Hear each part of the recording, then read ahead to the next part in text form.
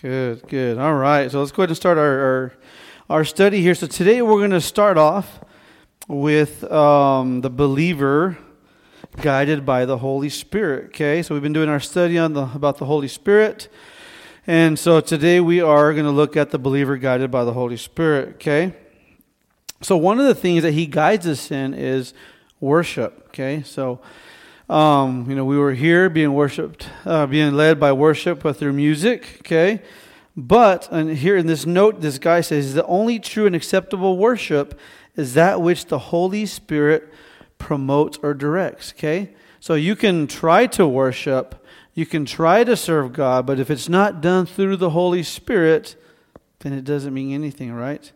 And that's what he's saying, that only true worship is guided and directed through the Holy Spirit. Okay, now what's one way that we can worship God?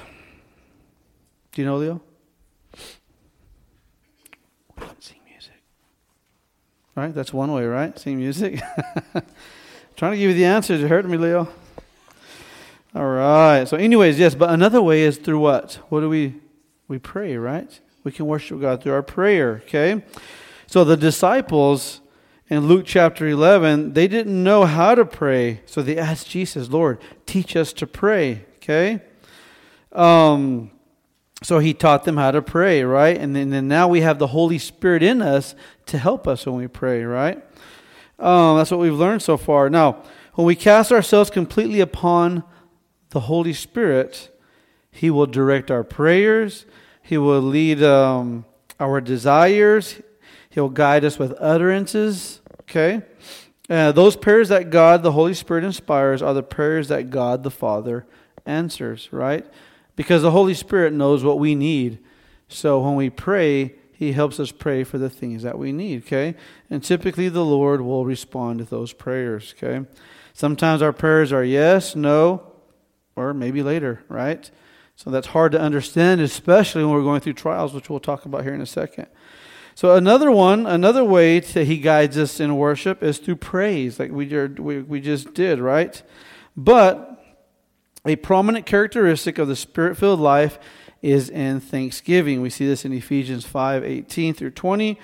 Like prayer, to be acceptable to God, must be directed by the Holy Spirit. Again, we talked about that, right? How prayer it has to be directed by the Holy Spirit. Praise is the same way. When we give thanks, it has to be directed by the Holy Spirit and guided by the Holy Spirit. And then the next thing we look at is the Holy Spirit guides us in the things of life. Okay? So, for example, the Holy Spirit selects our field of activity and directs us to it. Okay, He opens doors. Have you ever heard anybody say the Lord opens doors and He closes them? You've never heard of that? Okay, it's your first time. How about you, Malachi? You ever heard of that? No? Okay, well, in the Christian world, we say that quite often. The Lord closes, doors and He opens doors, right? And so He opens doors to the place where He would have us labor, where He would want us to go and do His work or to glorify Him, right? And also He closes doors, and maybe sometimes we wanted those for ourselves, but that wasn't God's will, okay? Or sometimes later, like the Apostle Paul in the book of Acts, he wanted to go to Rome to give the gospel to his people, but God kept telling him, not yet, not yet. Well, at the end of his ministry, where do you think he ended up? In Rome. He got to preach and teach to his people. And so God honored that, but just not yet, right? So He directs us as individuals, and He gives us desires on what we should say. He guides us on what we should say. Okay, He puts people in our lives, okay, that help us in our current needs, right?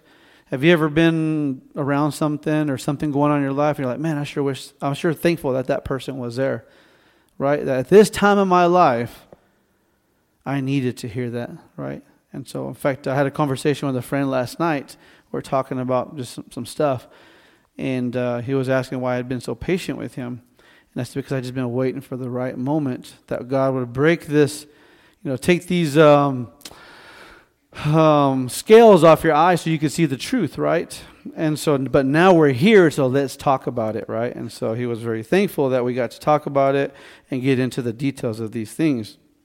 So God will put people in our lives to help guide us, and He'll put you or us as believers in people's lives to direct them as well. Okay? So another thing that the Holy Spirit does, He guides us through trials. Okay? The Holy Spirit, He guides us through trials. If we look at the book of Acts, okay?